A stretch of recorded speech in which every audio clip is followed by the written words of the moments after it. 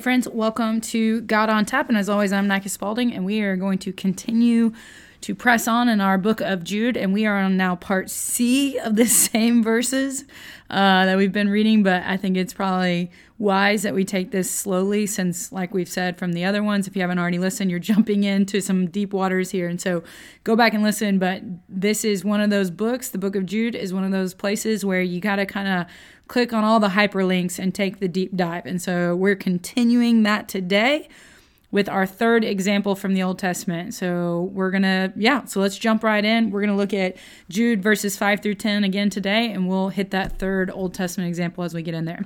So this is the word of the Lord. Now I want to remind you, although you once fully knew it, that Jesus, who saved a people out of the land of Egypt, afterward destroyed those who did not believe. And the angels who did not stay or keep within their own position of authority, but left their proper dwelling, he, Jesus, has kept in eternal chains under gloomy darkness until the judgment of the great day. Just as Sodom and Gomorrah and the surrounding cities, which likewise indulged in sexual immorality and pursued unnatural desire, serve as an example by undergoing a punishment of eternal fire. Yet in like manner, these people also, relying on their dreams, defile the flesh, reject authority, and blaspheme the glorious ones.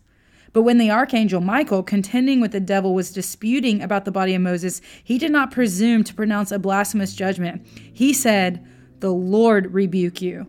But these people blaspheme all they do not understand, and they are destroyed by all that they, like unreasoning animals, understand instinctively. This is the word of the Lord.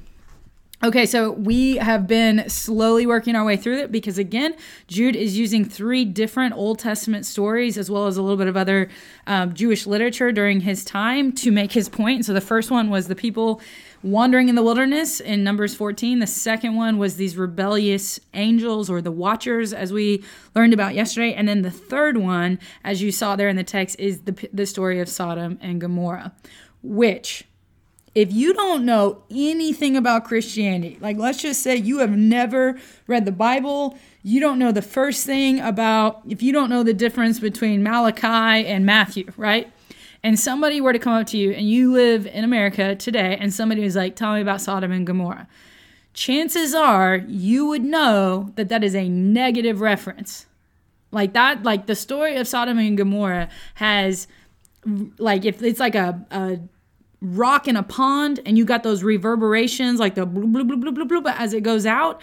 This is one of those stories from the ancient text that people in literature, in art, in movies, in common parlance, they're like, oh, it's a regular old day Sodom and Gomorrah. Or you hear terms like, man, he was just like raining down fire and brimstone. That term, fire and brimstone, is from that story in Sodom and Gomorrah. And so this is one of those stories that people, even if they're not sure about what stories are in the scriptures, this is something that a lot of people have at least had some reference to, which is really unbelievable. It tells you the extent to which the story of Sodom and Gomorrah has been a warning to even people outside of the faith journey. Okay, so this is what we're going to do. This is our third hyperlink. We're clicking on it. New window opens up on our computer screen. Boom.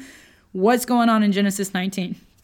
So Genesis 19, so far in our story, God's created the whole world. Everything went to hell in a handbasket. God relents. He sends a worldwide flood. He starts over with Noah. The people are still ridiculous. We have the Tower of Babel. The God has to spread them. And so, boom, we get to the end of chapter 11 of Genesis, and that's sort of like these big events. Creation, fall, flood, tower, Abe, Ike, Jake, Joe. Boom. Now we're moving into the Abe, Ike, Jake, Joe. So we're going from prehistoric like events, creation, fall, flood, tower. Now we're going into this people. Now the camera lens is shifting and God's saying, okay, I need a person and a family to be my representative on the earth. And so he grabs Abraham, a man from the land of Ur of Chaldeans. He is a childless man. He comes to him and he says, hey, bro, pack up everything and I'm going to move you to a different land, a land of Canaan. And this guy goes, which is crazy faith, because in the ancient world, it's not like you just hop on Zillow and you're like, oh, cute land, I think I'll go there. No. It's like treacherous. It's dangerous. You rarely leave your family. And so he packs up everything, leaves his family, which is the most important unit in the ancient world. And he travels with God to the land of Canaan. Now, there's all kinds of like crazy stuff that happens along the way. You know, people taking in his wife, and he's like, hey, that's my sister. And then God's like, don't touch her. And there's all kinds of crazy stories in Genesis. It's popping. But one of the things that happens is Abraham takes with him his nephew, a guy named Lot. Okay, no big deal, whatever.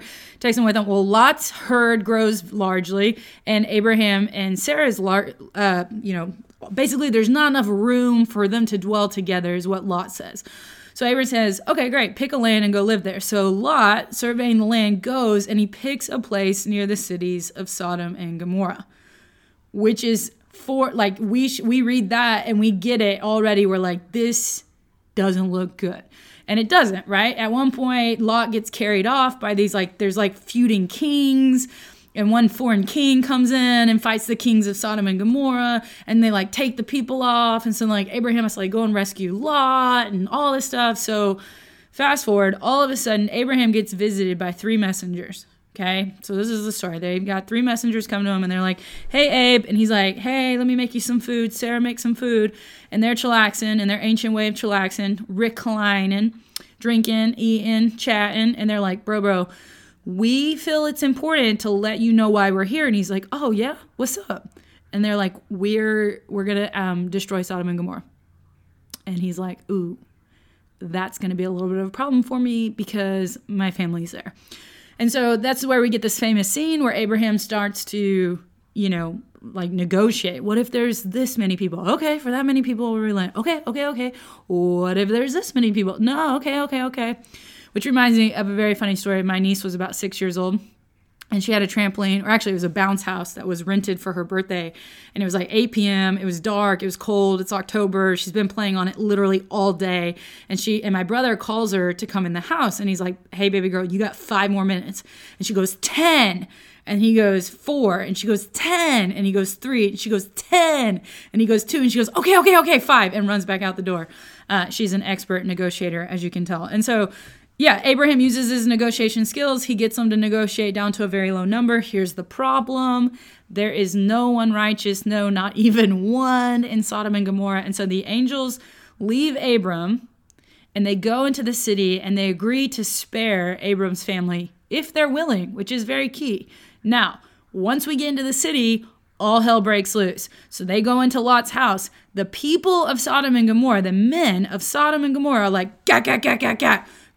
Give us these messengers. We want to have sex with them.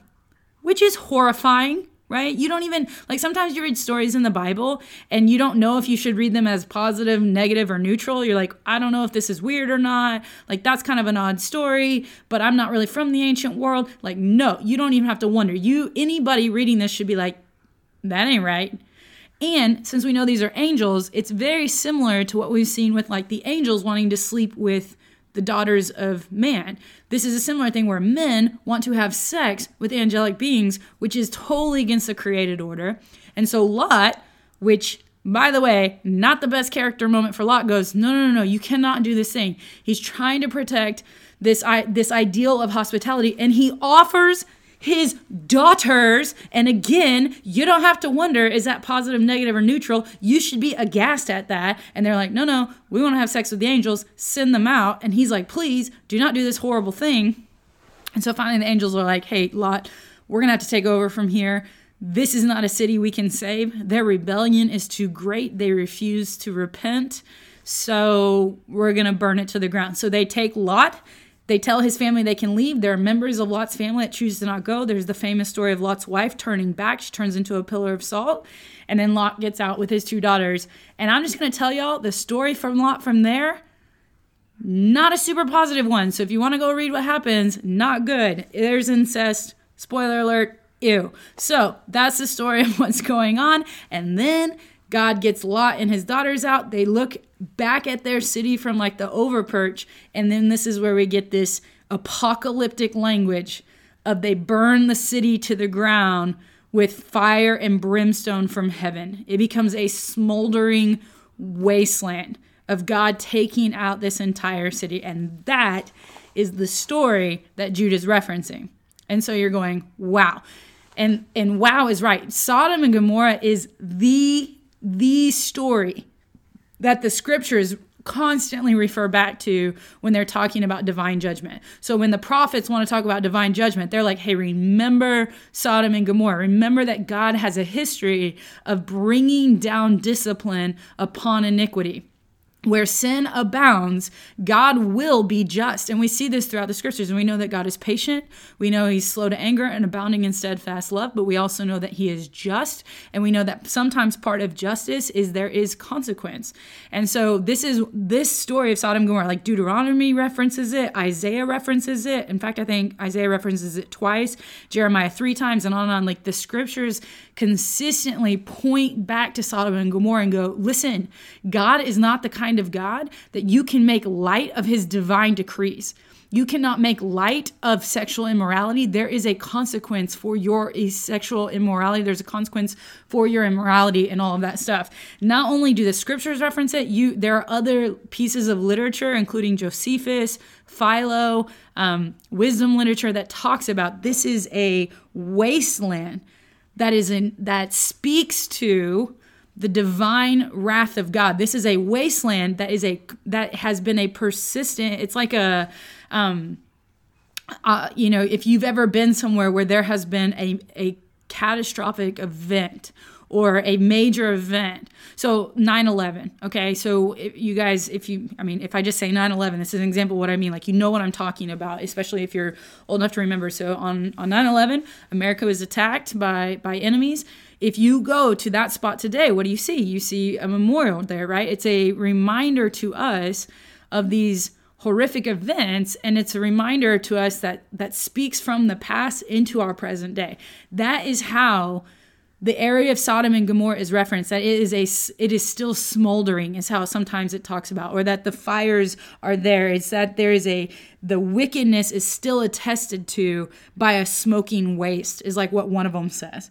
And so it's a still burning site is what people are going to reference. So that is what Jude is referencing back to. So he's talking about his 3 Old Testament stories. He's got the first one. He's like, hey, those false leaders led the people in the wilderness for an entire generation until they all died off. Second one, angels, they wanted unnatural desires with women. They pursued them. There was a consequence. They did not keep to their place, and now they are being kept in their eternal chains. And then the third one is he's like, now I'm going to use the trump card of them all, Sodom and Gomorrah. And you know how that ends for them, where there's literal rain of consequence that comes down from the sky. And he's using all 3 of those examples to then transition into how the false teachers of his current day are like them. Okay, so he's like, hey, I just gave you 3 very strong, didn't pull punches, examples of divine judgment upon wayward behavior and upon poor leadership. And then he tells us this is how these people are doing. And they serve as an example to us from the past. The past, this still smoldering land of Sodom and Gomorrah is a past reminder of warning, of judgment, of what could come if you do not repent. And then he says, yet in like manner, these people. So when he says these people, he's talking about the false teacher. In the same manner as these 3 examples I just gave you, relying on their dreams, which is an interesting phrase right there. And what he means by that is he's most likely referencing these false teachers. It is very common in the first century for people to claim authority, and they use dreams as their guide for authority. Okay, so they come in and they go, hey, this is from God. I know because I had a dream. It's like if I say to you, hey, I have a word from God, I know I received a prophecy. Dreams, prophecies, all these things were very common in the first century. And so these false teachers have come in and he says, hey, these people are just like those 3 bad examples. They rely on their dreams. So they're using their dreams as their self-appointed authority. So they're like, that's just weird, right? Like, I'm important. Why are you important? Because I had a dream. How do we know you had a dream? Because I said I had a dream. Well, that's kind of self-serving, isn't it? Yeah, but I'm important because I had a dream. Like, that's the logic behind it. And he says, and then they defile the flesh, which is code in Jude, that's code language for sexual immorality. It's just, that term defile the flesh is the same term used of the fallen angels throughout Jewish literature. That defile the flesh is referring to sexual immorality. So he says, listen, these false teachers who use their own dreams as a way to purport their own authority. They engage in sexual immorality. They reject authority, which is to say that they reject those like Jude, like Peter, like Paul, like others who walked with Jesus and established the church and had an early sort of, there's an ecclesiastical structure here. There's this authority that's set up, and it's smart because these are the people that walked with Jesus. They're the people that learned from Jesus. They're the people that Jesus appointed to go out and spread his good news. So they participate in sexual immorality. They reject the authority that's already been put in place. And this very interesting phrase, they blaspheme the glorious ones, which you should be being like, what? Which is exactly how you should read that. So what this means most likely is the glorious ones, the doxa, it's most likely a reference to angels. And the reason why is because as we keep going, we hear this story about this archangel Michael who is battling these angels for the body of Moses. I know. That's the story we're going to get into tomorrow. Very odd. Again, I told you Jude was like 100 feet deep type of jumping into the water. We'll talk about it tomorrow, but that's most likely what Jude is referencing, is these false teachers reveal that they're false by three different things. They engage in sexual immorality, they reject established authority, and the third one, they blaspheme the glorious ones. That blaspheming the glorious ones, a lot of commentators think it can mean a lot of different things. I've wrestled through it a little bit. What I think is probably happening here is during Jude's time, what was believed in Jewish understanding and in the church understanding is that angels helped mediate the law from Moses to the people. So angels did that. Also, angels oversaw the created order of things. Okay, so they were sort of these creatures that God created to help mediate in this world and to participate with God as his subordinates and all that. And we see this, like, there's this strange thing that Paul says in one of his letters. He's like, hey, we have to be morally pure because we're setting an example, because the angels are watching. And so there's this ethos, this understanding within the first century world that the angels are watching us and that it's their role to try and maintain the created order of things. So the examples that Jude is giving, in every one of those examples, the authority of God and the created order is just being disheveled, right? So the word of God in the Kadesh Barnea instance, when they're wandering in the wilderness, they don't trust God. God already promised the land to their forefather Abraham. He had promised that to Abraham in Genesis 12. He reiterates it in Genesis 15. The land has been promised, and if God promises, you can bet there's a yes and amen at the end of it. And yet they doubt. So there's the rejecting authority piece.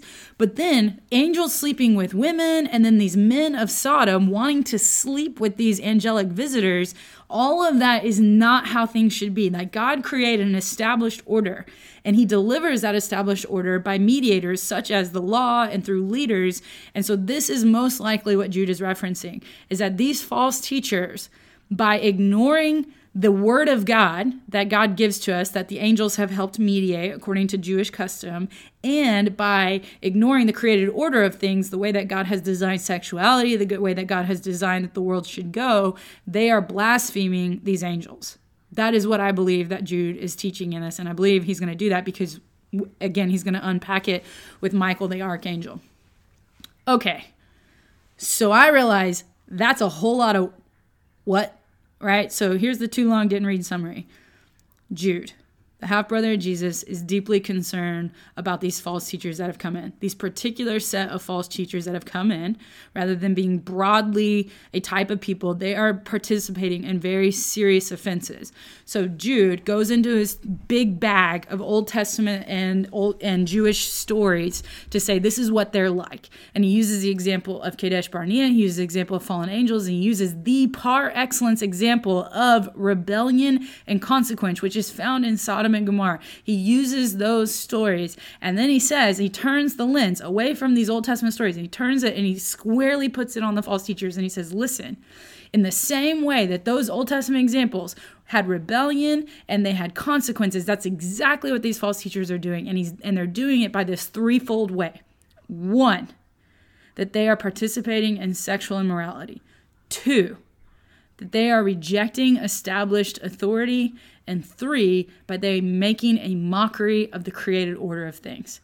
That is his point so far in his little letter. And so what's our so what then so far in here? I think that we live in a time where In the early church, there was ecclesiastical authority. And what I mean by that, ecclesiastical is just, I know I used it earlier, I apologize, I should have defined it. It's just a fancy word for like church structure.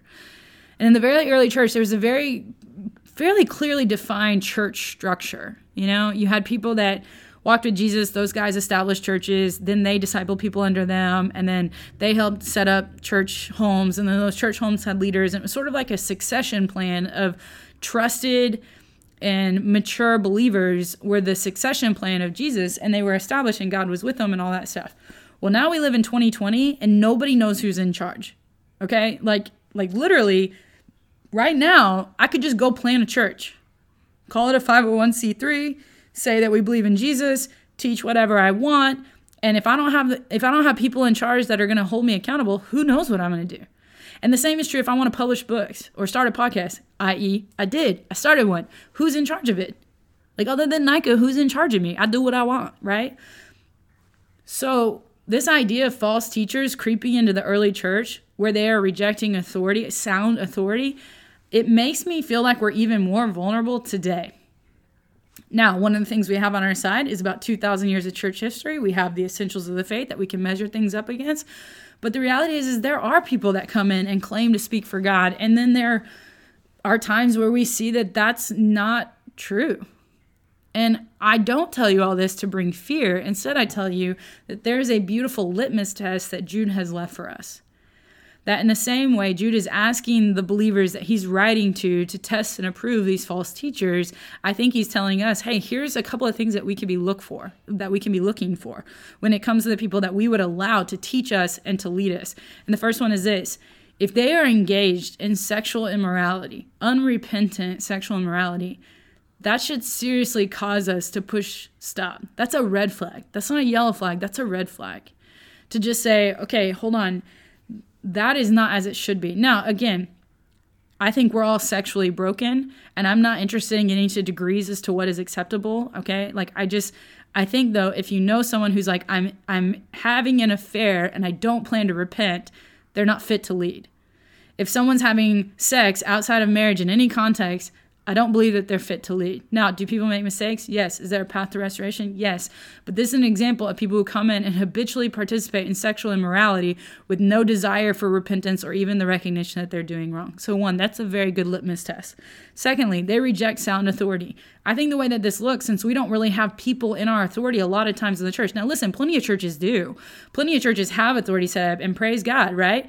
But even those systems are broken, and we've seen what that can do. And so what authority I would say to look out for is, do they reject the authority of the scriptures? And do they reject the authority of what 2,000 years of church history has really taught us? And I'm not saying they have to accept everything in it, but I am saying there are certain essentials. They can't say that Jesus didn't really die. They can't say that Jesus didn't really rise from the dead. Those are the kinds of things that they just can't reject. So 1, sexual immorality. 2, rejecting authority. And 3, making a mockery of the created order. Now, I don't think you should go around and every time someone's making a mockery of the created order, be like, you are blaspheming the holy ones, the glorious ones, although might be a fun thing to do. But are there people who just look at the way that God set the world in motion, what God has called good and what God has called evil, and are they spinning those things for their own advantage? Are they making light of the things that God has spoken out against, like greed, like prejudice, like misogyny? Are they allowing the things that Jesus was opposed to become a part of their ministry? And if so, I think Jude would say to them, you're unfit to lead. And so I think for our so what, I think Jude is right to want to protect the people that he's writing to. And I think that his protection is still a way that we can take his wisdom and apply it today. To be weary and careful about the people that you would allow to lead you. And I think these 3 things that we find in verse 8 are a pretty good litmus test for us. That we should look for people who pursue sexual morality and purity. That we should look for people who choose to put themselves under the authority of others, because humble leaders know that they need to be led, and none of us are that good, so we need to have accountability in our life. And finally, we allow God to define the order of things and tell us what is good and what is right, and we spend our lives trying to pursue that to the glory of God. All right, I know this was long, but we had to talk about Sodom and Gomorrah. So tomorrow we will pick up again in the same section, but I think we'll be able to close it out tomorrow, and we'll be talking about Michael the archangel not blaspheming angels. So yeah, that's pretty typical. That's what you read every day in your Bible. All right, friends, I'm enjoying this. Hopefully you guys are too. But either way, if nobody's told you that they love you, I do. But way more importantly, the God of the created order is crazy about you. Peace.